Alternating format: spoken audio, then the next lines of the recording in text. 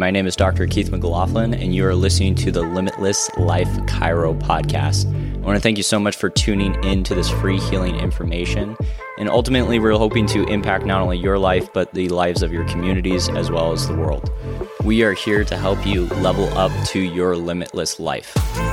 And of course, anything that's said or done on this podcast does not constitute any medical advice, treatment, or diagnosis.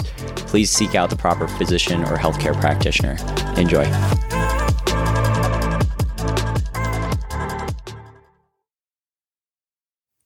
What happens when your plans fall through? So I wanted to break into this because that's exactly what happened in my first week in the new year. So I got started off with the week by actually thinking, I almost thought I broke my toe, and followed up at the end of the week of getting sick to the point where I couldn't function.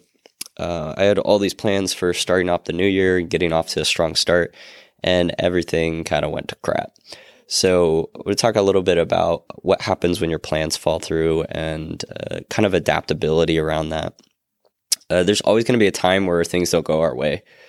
And oftentimes we plan for life to go into this some type of linear process, especially in our healing journey. We have this expectation like, I'm just going to continue to get better step by step and everything's going to be hunky-dory. And often I find where what happens is as we're going through our healing journey, it all of a sudden reveals, oh my gosh, I have a really bad relationship with my mom, or oh my gosh, I have this thing that comes up with my partner and how I associate with partnerships, or I have this issue when it comes to dating, or I have this issue when it comes to making friends, or whatever that thing is, or maybe I have issues with having conversations with people, whatever it is. We have this thing that comes up and kind of reveals itself, and it doesn't feel good. And so as we're going through the process, our plans kind of get knocked off course because we had this pretty picture of how things will go through stair-step process.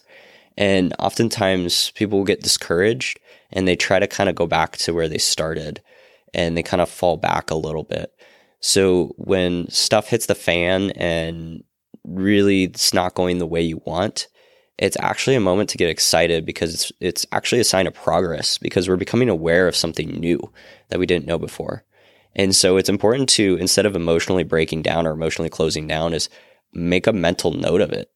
Like write it down. You can literally write it down or journal on it and make a mental note and ask yourself, why am I having this experience? And that's exactly what happened last Thursday or Friday. I got really sick and I asked, why is this coming in my life? Why isn't this coming in my life? And I'll talk a little bit more about that. Something I call the movie theater effect.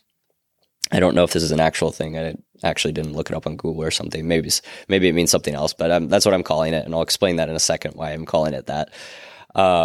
So when we get caught up into this world of thinking that everything's off course, everything's not going the way it should and all this type of stuff.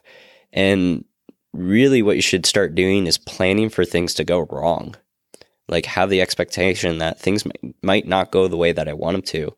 And what's going to be my response or what's going to be my behavior to respond to that in the way that we're expecting. And I always have that mindfulness as people are going through their healing journey. And here is, what if I start working on somebody and their pain increases? What's the next step? And my next step typically is to determine, is this a normal pain is increasing, as in things are fluctuating and things are changing, or is this a pain increasing as things are getting worse? Because that means we need to change direction or change course, right? And it's much like, taking your ship out of the harbor and we're going to a new location is what's my compass, right? What direction is the wind? What direction are we going? How are the stars aligning? And we can't really just see and use the naked eye to see where we're going. We need to use some type of metrics or some type of way to guide us into that point of seeing where are we going and not just have an emotional reaction to what's going on. So it's really important for us to take a step back, take a breather or whatever method to get you back to baseline. And I definitely recommend the first stage of SRI, which is literally just placing your hands over area of your bodies and start breathing into it.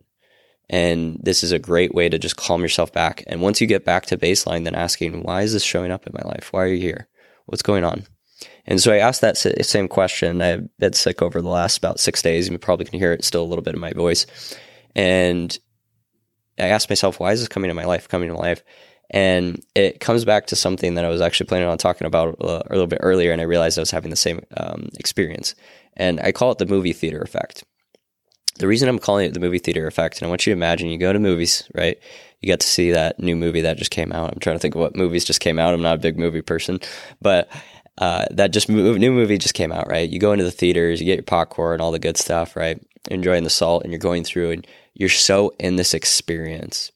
And the movie finally finishes, and the credits roll up. And you have that moment where you almost have to remember who you are. You were so in the movie and so in the experience of it, you almost forgot that you were a separate human being and you weren't the person living the story.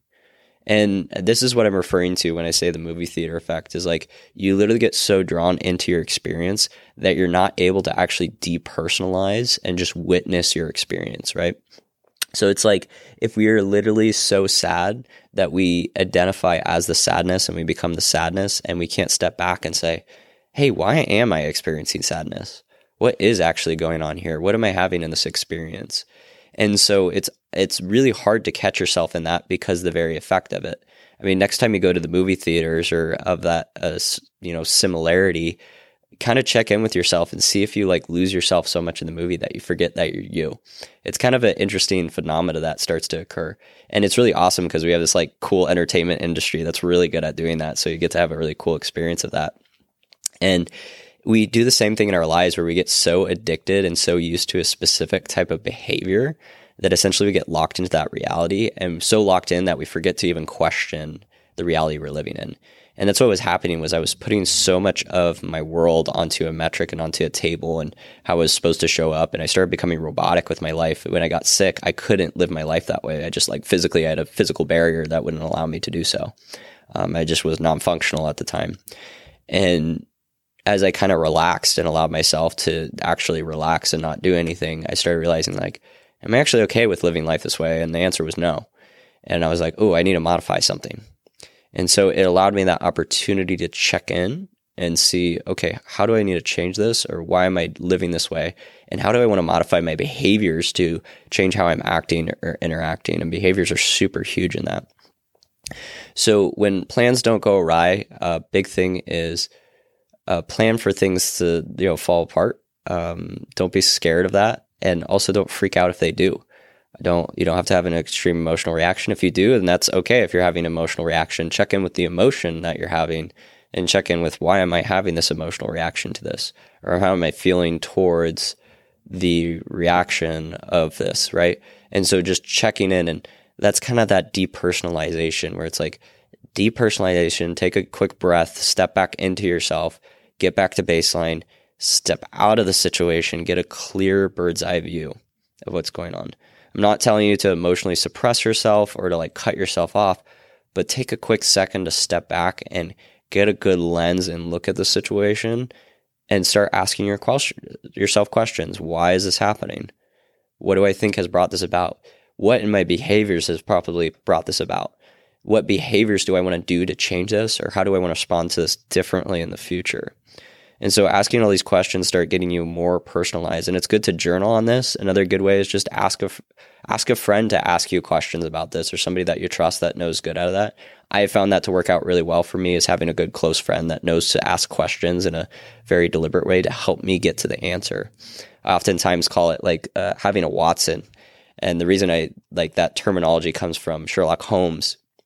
Sherlock basically used to talk about how he didn't actually wanted to confer with Watson.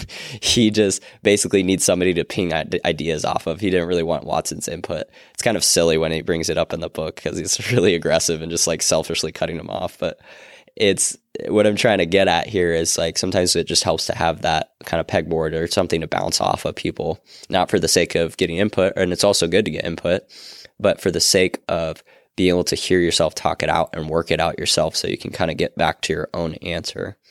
So when plans don't go awry, don't freak out. Pay attention if you're getting stuck in this movie theater effect where you're so in the experience that you get lost in the experience. And ask yourself, what's the different experience, or what's the different experience that you want to have? What's your current experience, and what behaviors have led to your current experience right now? And what behaviors do you need to change to get a new experience on the opposite end? And what's that experience that you want to change it to? Thank you for listening to the Limitless Life Chiro podcast. Of course, make sure to send us your feedback on what you thought of the episode or any other topics you want us to hop into. And please do share with those who you think it might impact and help change their lives. And of course, if you're out in Tucson, the city sunsets, and you're looking for a healthcare practitioner, you can look me up, Dr. Keith McLaughlin, at www.limitlesschiropractic.org. Then click schedule now, and you can sign up for a free consult with myself and see how we can start getting your life to something even more extraordinary. See you soon.